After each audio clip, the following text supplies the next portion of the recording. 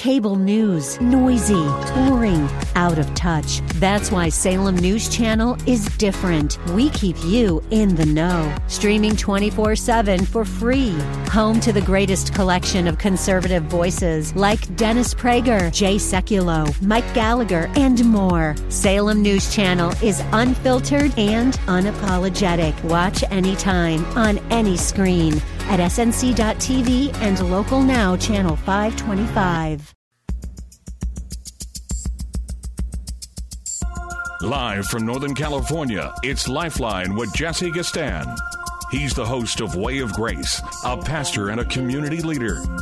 He's a teacher and an inspiration. He's Lifeline's own Jesse Gastan.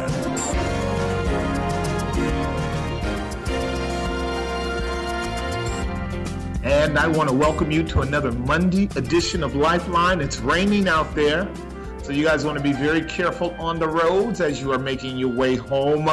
We all know that when the roads are slippery with rain, we can make some bad decisions, and I don't want you to do that. So be very careful out there as you are driving. But I'm glad to have you with us on this Monday edition of Lifeline.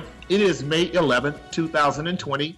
Happens to be 5:05 p.m. And if you want to call and chat, the number is 1-888-367-5329, 1-888-367-5329. I trust that you had a great weekend. The weather was superb, and we had great worship.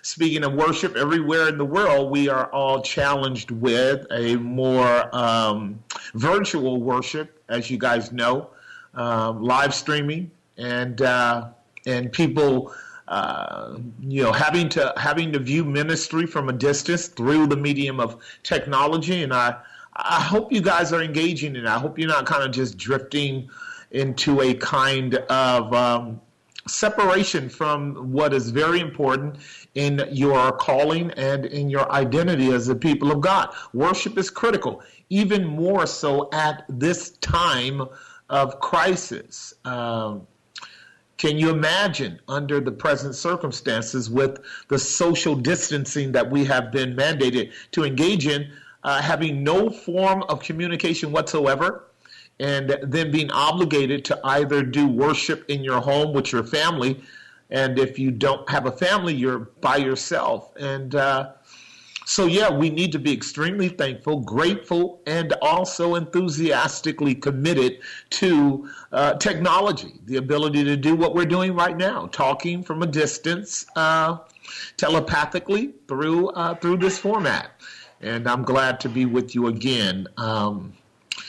I had a very salient question raised a couple days ago to me, which question really believers have frequently throughout history found themselves troubled with, and that happens to be how do we take what's going on? How do we understand it? How do we filter it? How do we respond to the implications of a radical change in our governmental policies, in our social policies?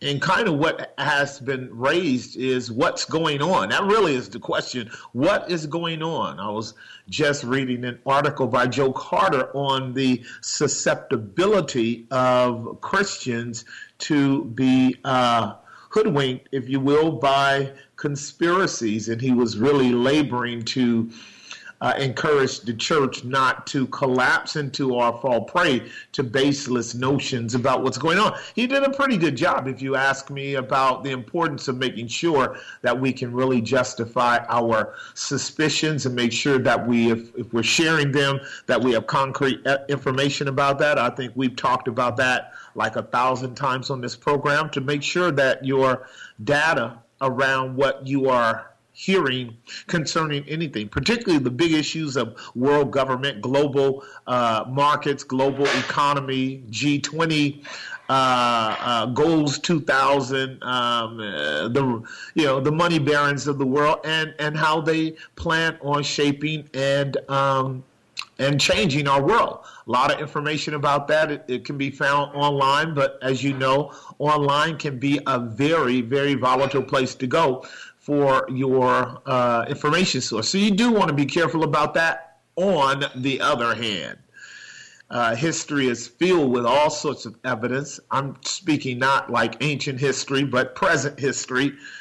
History is filled with all kinds of evidence that our governments do lie. And so we don't want to swing to the extreme of being so gullible that that we take verbatim that everything that they're saying is true. And history also is very clear and evident about the fact that our governments do conspire against its own citizens relative to its goals and plans and purposes. So we don't want to act like we do not want to act like we don't know history. We don't want to be anachronistic. We don't want to fail to understand that history has laid out the need to have a healthy suspicion of our government and our leaders and their policies and the media, but also to make sure that we have a healthy understanding of what it means to prove all things and hold fast to that which is good.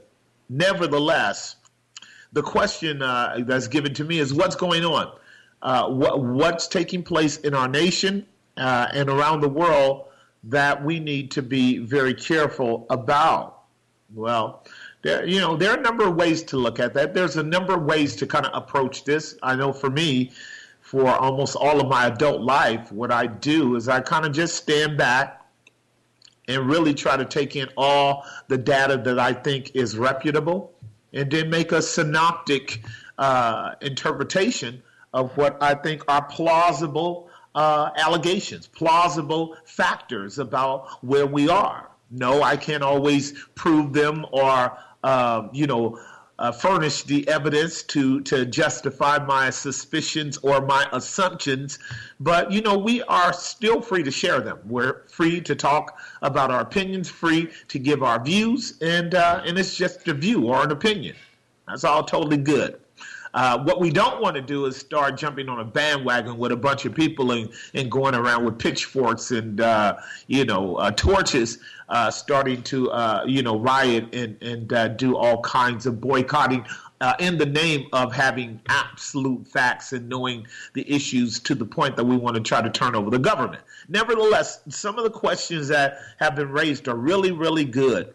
And for me, what has been benefiting me lately around what's happening with us and the coronavirus is history.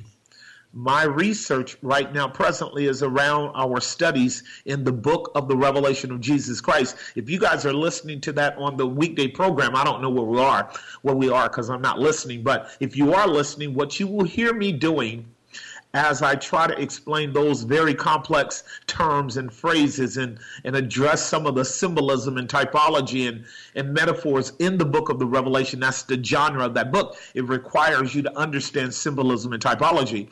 What you will hear me do is anchor a lot of those passages in the Old Testament, because the Old Testament is really the source book of the revelation of Jesus Christ. And anyone that's going to give you a fair interpretation of the book of Revelation has to do a lot of cross-referencing with the book of Daniel, with the book of Isaiah, with the book of Zechariah, and with several of the minor prophets, Nahum, Zephaniah, and Joel. If they don't, they are not actually exegeting or explaining the book of the Revelation to you carefully. They're simply imposing a sort of paradigm on the book, which is what most of our teachers do. They take the book and frame it in terms of an eschatological viewpoint. That's pretty much what's going on these days, kind of just walking you through how their eschatology shapes the book of Revelation. And that sounds good, but it's not as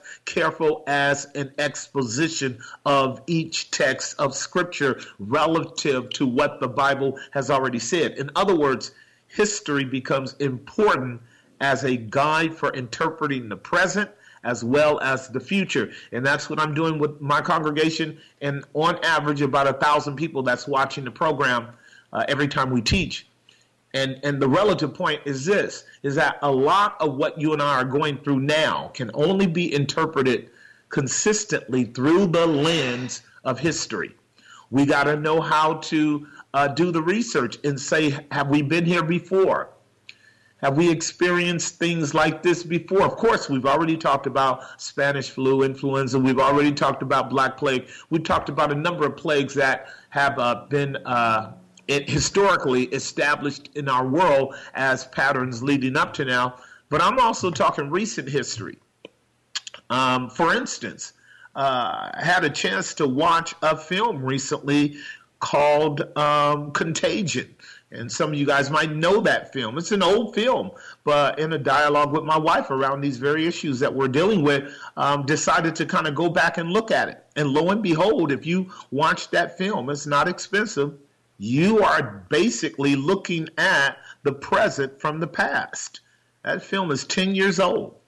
And all of the conversation that we're having today and the situation that we're in was all represented in that movie, Contagion. You can find it. And if you look it up, it gives you a sense of, okay, if they had that much clarity on pandemic and they had that much information and they could create a dramatic, intensified storyline around some of the critical players, government, the medical industry, politics, people on the ground, people in the medical field, and then, close-up scenarios like we're dealing with in terms of the coronavirus killing people. I mean, the program, the movie, Contagion was almost a mirror image of what we're dealing with today, with the exception that in the movie 10 years ago, the movie had people dying every 3 days. And the expectation was people dying up into the millions. And if you guys recall, that is what we were hearing from President Trump early on about the expectation of hundreds of thousands and millions of people dying. Now, having said that, it's still very possible for us to have, millions of people die around this COVID virus, simply because we haven't actually gone into but 3 months of it. I'm sitting here looking at the statistics again, and just in America alone, we're moving towards 90,000 people being killed, dying from the virus over a 3-month period. You multiply that time 4 within the course of a year, and we are well into 250, 300,000 people dying of the coronavirus at the present rate in America, let alone combining the UK and combining Italy and combining France, which is also being devastated. But I'll tell you what I'm thinking in terms of this. Out of all the nations of the world at present, the one nation that's getting hit worse than anybody else in terms of just numbers per capita is America. Now that bothers me, because we're one of the greatest nations in the world with most of the technology and most of the advanced resources and equipment, and we can't stave off being the leading nation by let's see here, by over 100%. The other nation that is close to us is at 32,000. That's the UK. We are at 81,000, moving quickly every day. That means that either we somehow had absolutely no idea what we were facing, even though the facts and the data, you guys have heard it, the facts and the data. Mr. Fauci, he happens to be the head of the CDC, and Mr. Trump's main spokesman around the pandemic. He talked about this in the Obama administration, that a pandemic would come. So it's not like we didn't know it was coming. It's not like we didn't have understanding. Like I said, the movie lays it out clearly. The issue will be, what is our policy for real about this stuff? What really are the goals of government around something that seems to be utterly unavoidable, and that is diseases and pandemics?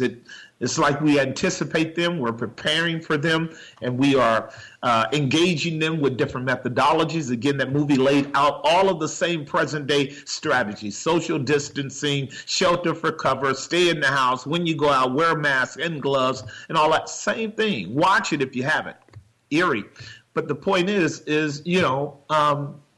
do we have a right to really think through if there are economic factors behind this?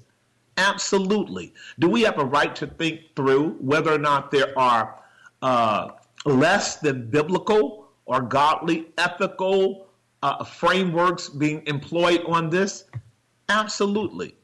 Do we have a right to be concerned about our government while on the one hand doing what it can to survive, because it's just that's what you have to do, but also understanding somewhat of a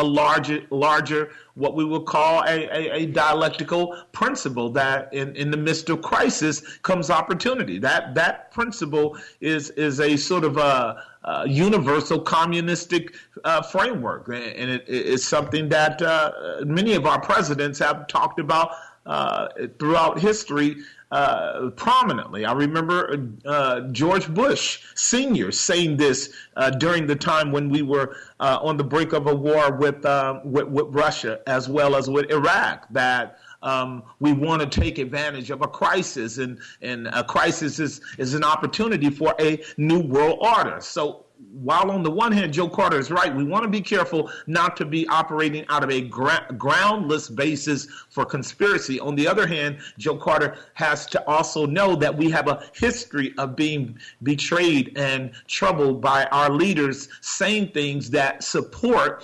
conspiratorial frameworks and paradigms, and then practicing patterns that support that kind of indication too. So we don't want to go to sleep on the reality that Americans have been guinea pigs in the hands of our government time and time again around these matters. And so we just want to be prudent. We want to be wise. We want to be prayerful and hopeful, but don't close your eyes. The Bible's fundamentally clear that the heart of man is desperately wicked above all things, who can know it, and that all men are liars and only God is true. And when we take God's word into the equation of human nature, what we understand is all the labor of man is for his belly.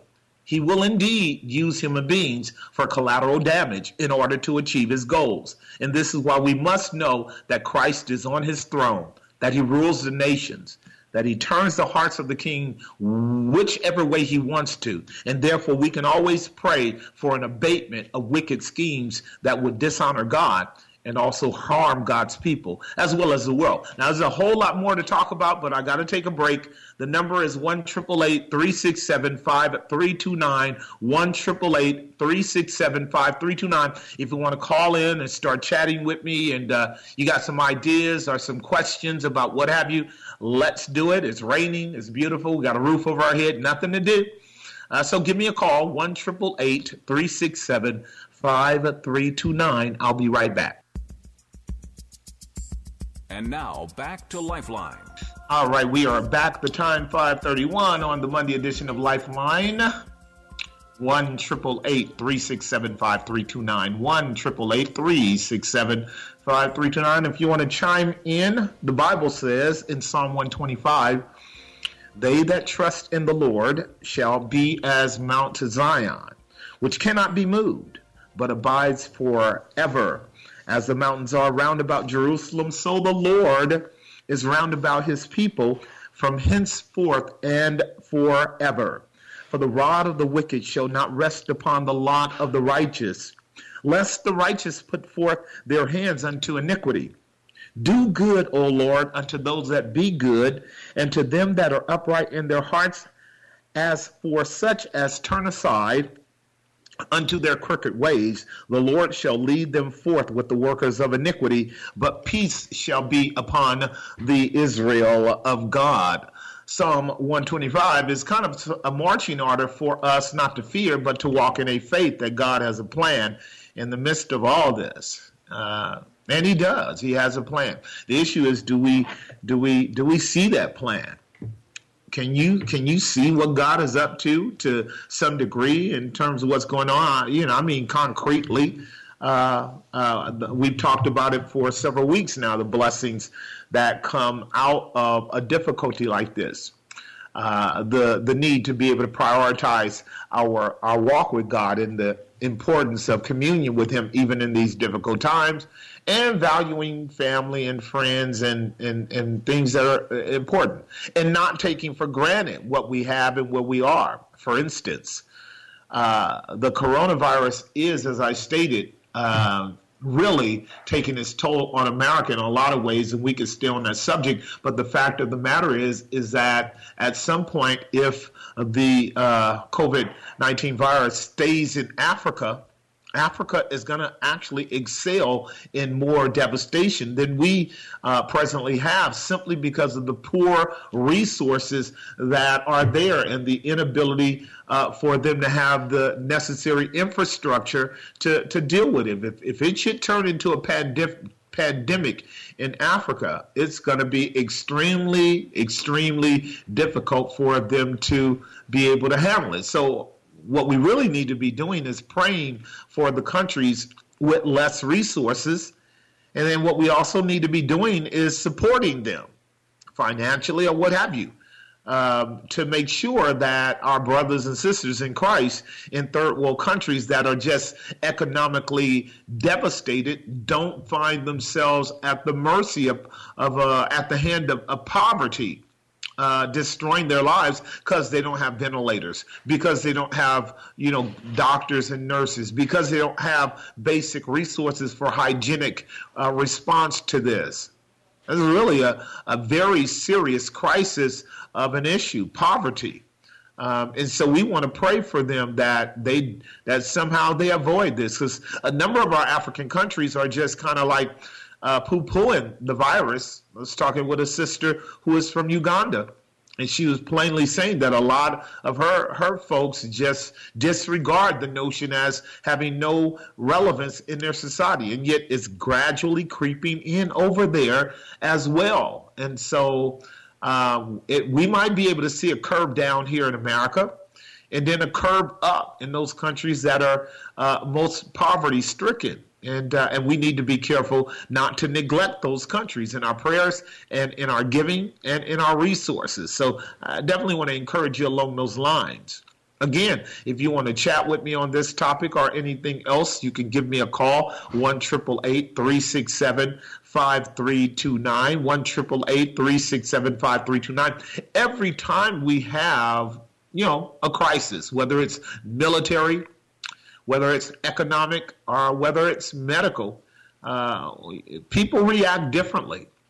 I was, like I said, I'm working through the book of the Revelation of Jesus Christ, and I'm dealing with church history right now around the war, the Jewish war of AD 66 through 70, addressing the historical context of Matthew 24 and the precise prophetic statements of our Lord Jesus Christ concerning the destruction of the temple and the scattering abroad into all the world, the Jewish people, and the establishing of a gospel age. And when you look at what happened in the period up to the Jewish war of 68-69, what you see are some fascinating things when it comes to their crisis.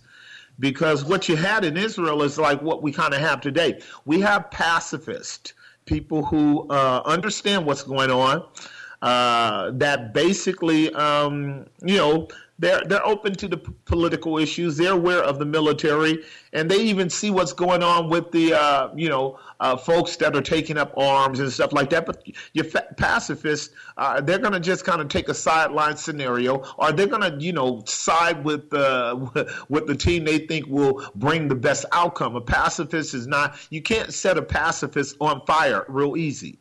And pacifists, at least they won't be guilty of crying fire in a full room when there's no fire there. But then again, in that Jewish war leading up to it, you had the religious elitists.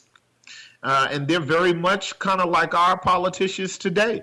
They, there's a There was a fundamental compromise on the part of the Jewish elite. That is the Sadducees and the scribes and the high priest, who benefited from the conflict between Rome and its own citizens, because they were in the pocket of the Roman Empire. And the Roman Empire is very much like our nations today. It was a dominating nation. And so not only did you have the pacifists, you had the religious elites who were really only just concerned about how they could make money or keep their positions in the midst of this crisis. Then you had the zealots. And the zealots are the kind of people that I keep my eye on, because in America, we can have zealots everywhere. We can have people who rise up, take up arms, hold positions, and you can see them. You saw them during the Obama administration. You saw a handful of them during the Trump administration. Basically, the left zealots who were Antifadas, and then you had your right zealots who pretty much have been around since the beginning of the country, basically waiting to take the country back for the good old boys in the good old days. And then you have a lot of people just who are kind of a cross-section of both, because in our political structure, it's dialectic, it's liberal and conservative. And you got moderates in the middle. But your zealots are always the people who are always ready for a crisis so they can break out the guns and, thrive under martial law, protect their property, and just go to war to take their country back. This is kind of what you saw a little bit going on in the movie Contagion, if you were to ever watch it, that people took that opportunity at the crisis. Now, you guys know that's what goes on, looting and pillaging and stealing and robbing. And we had a little bit of that in the earlier weeks of this COVID-19 pandemic. You guys know that. But for the most part, our nation up to now, as far as we can tell through the media, has done a stellar job of not collapsing into or falling into a kind of zealot mode of take our country back. Our government doesn't know what it's doing. Our politicians are, off the chain. Well, that's, in my opinion, half true. But the other half is not true. And we have a lot of things in our favor that if we remain vigilant and thoughtful, we can see how we are at an advantage. There was a fourth category in that pre-Jewish war up to the time when Rome finally had to just utterly devastate Israel for its rebellion against the Roman state. That fourth category were believers, Christians. And this is the point that I'm going to make today about the Christians who lived and existed between the tensions of the Roman Empire, their very hard-lined military leaders, Vespasian and the Roman Titus and Nero and others that were, they could care less about people's whining and crying. The believers in that era, and this is the message to you and I, who had to live with the zealots, who were nationalists, who loved their country above everything, who had to live with the religious elite, who were compromisers and opportunists, and some of that we have to deal with in the larger ministry of the Christian gospel as well today. And then you have your pacifists; they're around, but the Christians were not known for being the ones provoking the state or provoking anyone to engage in any kind of inflammatory rhetoric or behavior. The Christians had learned from Christ, and the Christians had learned from the apostles, particularly the Apostle Paul, about how to be in the world even when their country is in disarray, particularly the Christians who were Jewish. They saw Israel collapsing all around them, as Jesus said it would. But they also saw Rome collapsing all around them, as Daniel said it would. So when you see your own churches collapsing, your own state church, society collapsing because it's so carnal that it can't see tomorrow, and you see the encroaching government as well collapsing, well, what do? You do what Jesus says, make your moderation known unto all men that the Lord is at hand. You fear not. You walk in the light of the Lord, and in his light we shall see light. You walk in the principles of Scripture. You don't walk in fear. You don't get trapped by rumors. You don't find yourself siding politically or socially with zealots whose only interest is nationalism and don't have a biblical worldview that is vertical in nature. The Christian believer has always had to live with waiting until the last moment, until the beast just, basically made it impossible for them, for them to exist, to have to defend themselves. And that's what you and I would want to do here as well. Even though, quite frankly, there's a lot going on in our country that's changing. When we think about it, our economy has been completely pummeled. It has become completely depleted. When you've got 30 million people that are filing for unemployment, that means you actually have 50 to 70 million people who are unemployed, because not everybody files who is unemployed. That's huge. That's huge.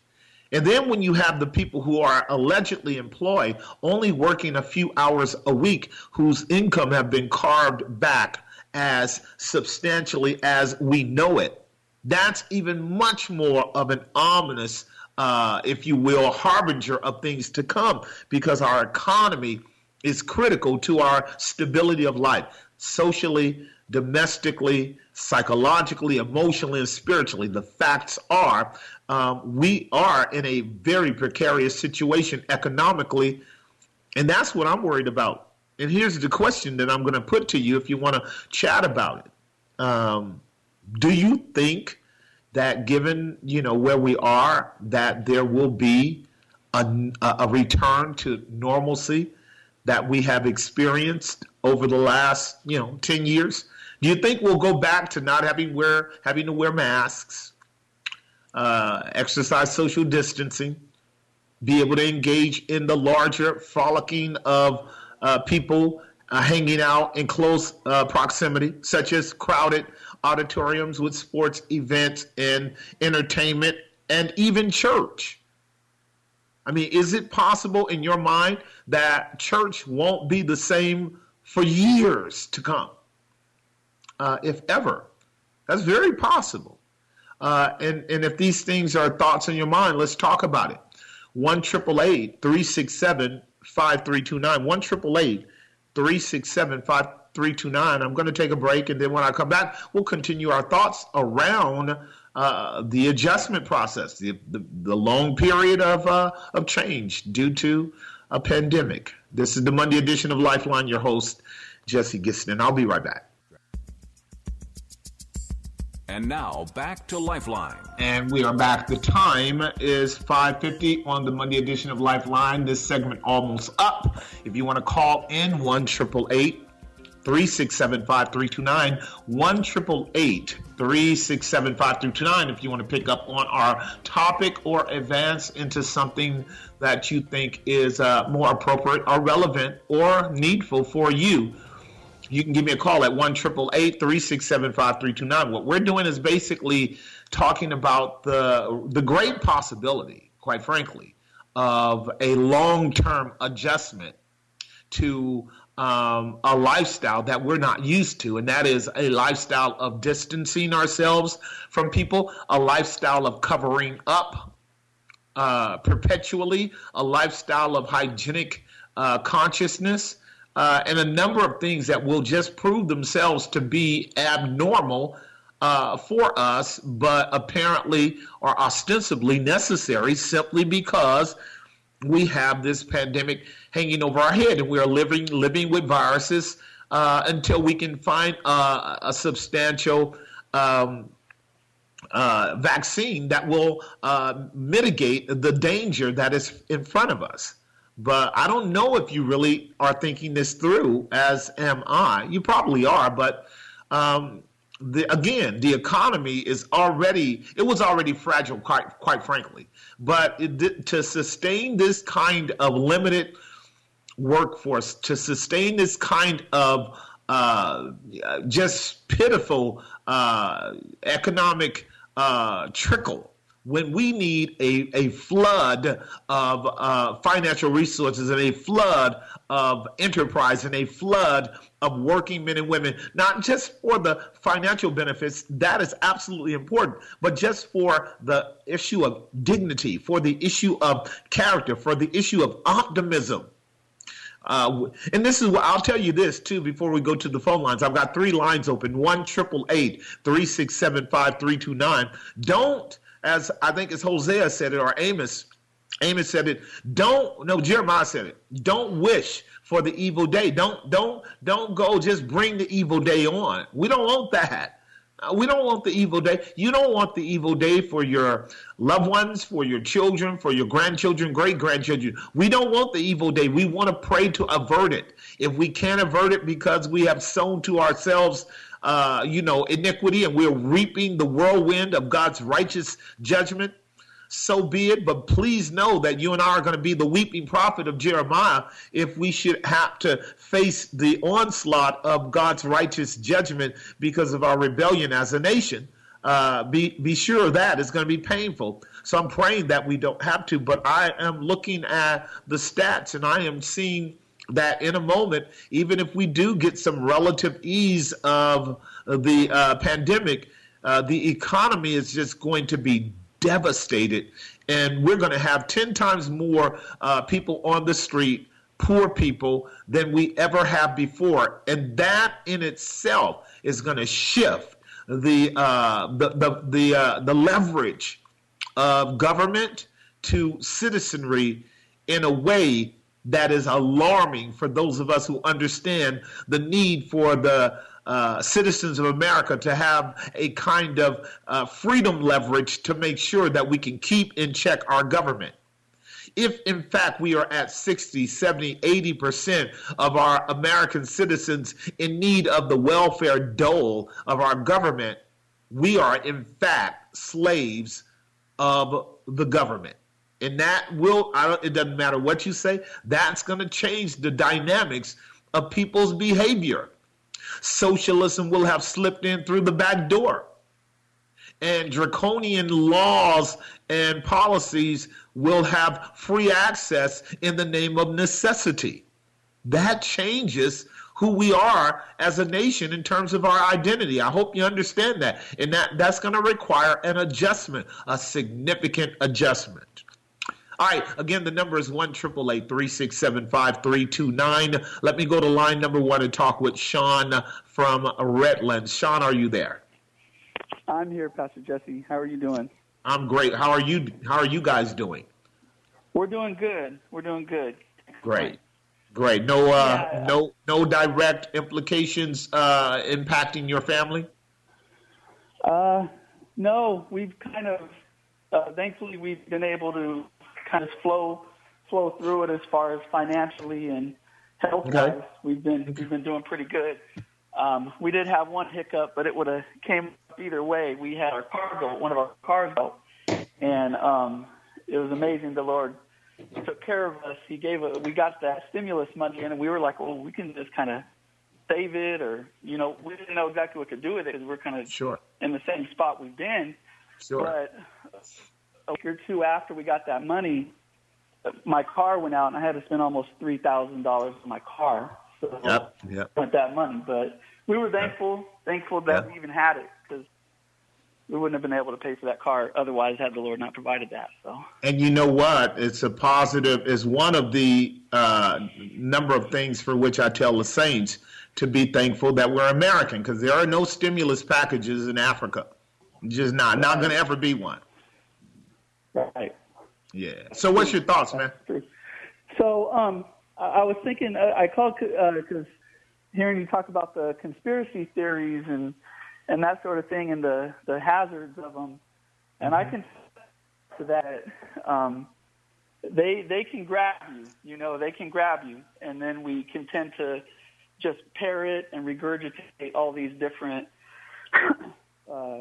theories, rumors, and conspiracy that we're reading about, listening to online, and it can really take us off course. Since been going through this COVID-19, dilemma situation. I've kind of like stated through all these different conspiracy theories and looked into each of them, and it's interesting. A lot of them have truth to it, but none of them have all the truth, you know. And so I've kind of came to the conclusion, like, man, even if I could put all of these puzzle pieces together, what difference does it make? It doesn't change. I can't change it. The only thing I can do is just trust in Christ and walk with Him. That's all I can do, you know, and pray. But it's so much beyond us that it's almost it's at its best a distraction, because we're too to do anything about it anyway, you know. In a sense, let me kind of just play an advocate here, because I just feel like, quite frankly, if we could, the problem with the conspiracy theories is that they don't have enough meat on the bones for us to be able to speak authoritatively. However, we do, like you said, because we have loved ones who are asking the question, and I get it all the time, just being a pastor and a Bible teacher. So what's going on? What's going on, PJ? What's this stuff all about? And I do have some convictions about our government. If you listen to my opening monologue, and I do this all the time in my opening monologue, I say, when you hear people tell you don't believe in conspiracy, don't listen to that, because conspiracies are part of the framework of all governments. It's not possible for a government to be operating candidly and openly and freely with its citizen. It anticipates its citizenry not to agree with it. It anticipates its citizenry to oppose its policies. And so frequently our government will act in ways whereby they will either piecemeal data to us, or they will flat out lie to us. Secondly, we have a history of them lying. It's not like, and I say this to everyone that challenges me on this. When somebody has lied to me 10 times, I'm going to just believe that they're a liar. Even if the 11th time is the God honest truth, I'm not going to easily take what they say. And the history of America is that our governments lie. I mean, they just flat out lie. So, on the one hand, we want to be objective and do what 1 Thessalonians chapter 5 says: prove all things, hold fast to that which is good. On the other hand, we want to be, discerning and being able to maintain a priority of our calling, our identity, our mission. That's why, you won't hear me on the air, and I never have. And I've been on the air. Kurt Roberts told me recently I've been on the air something like 15 years. Didn't even know I was on that long. But he said, you won't hear me doing anything but expounding Scripture, preaching Christ. And then I'll set out a little bit of information around these things for the saints who are concerned. And when you have enough information and know how to balance out the data that you're getting to give them principles of discernment around how our government functions and how the patterns historically have proved that we need to be vigilant even with our own government, that is healthy for a congregation. That's healthy for believers. God never tells us to stick our head in the sand and just wish for today. If you're listening to the Revelation series that I'm doing, I'm actually laying principles down to deal with some of the more cogent and, historically challenging texts. One of them is Matthew 24:15. Jesus told the church in his day, before he was crucified, shortly before he was crucified, he says, when you see the abomination that maketh desolate standing where it ought not, that's Mark's translation, and in Matthew, in the holy place, flee to the mountains. That was an exercise of shepherding care on the part of Christ to his church when he knew exactly what was going to happen, which is correlative right now, Sean, to what you and I are talking about. And one of the questions that came to me from a young man who's probably listening right now, of which I said in my opening monologue, there are 4 fundamental characteristics that dominated Israel's politics and religion and social consciousness at that time, and those 4 basic characteristics was pacifism, religious elitism, and then you had your national zealots, and then you had the Christians who had the latest revelation from Jesus Christ on how to watch for the encroachment of the approaching armies of Rome and for the growing hostility of the blind religious leaders and zealots of his own day. He was saying to them, when you see the iniquity of men waxing cold and brother betraying brother and all kinds of chaos taking place in your own country among your own countrymen, and then when you see that kind of disrupted social context, know that the Roman Empire is about to come in and squash it. And when you see certain elements of their presence, you get out. And the believing Christians, according to the historical records, were able to avoid being part of the massive pillage of those Jews who were blinded by their nationalism. And I believe there's an application there for us as well, Sean, if you can get my language. Oh, yeah, amen. Yeah, I'm with you on all of that. I certainly can see that the trajectory we're heading, as far as our government is concerned and as far as our rights being trampled on and taken away. And it's incrementally happening right now. You know, that's the sad part. It breaks my heart because it's happening. It's just definitely happening. Oh, yeah. Yeah, we've been that proverbial frog boiling in the pot of water for a little while now, and it's just a matter of time before we can't move anymore. And so it's certainly happening. I think to kind of piggyback on what you were saying, I don't want to take too much time, but I think the same concept or motif is also in Isaiah chapter 8, where you know what, Sean, hold on. I want you to talk about it because that text is a great example of what you're about to explain. And because we ain't got nothing else to do, we can expand on it. We're going to take a break, pay some bills, and then I'll come back with you, Sean. And we'll get to you, AJ. We'll get to you also, Jermaine. But I do want to hear Sean out on Isaiah 8, and then I want to actually insert some thoughts around it too. That's the purpose of the Word of God. Centrally, it's a revelation of the glory of God in Christ and his rule over everything, but it is prophetic. And as Solomon said, there's nothing new under the sun. That which has been is simply a replication of history.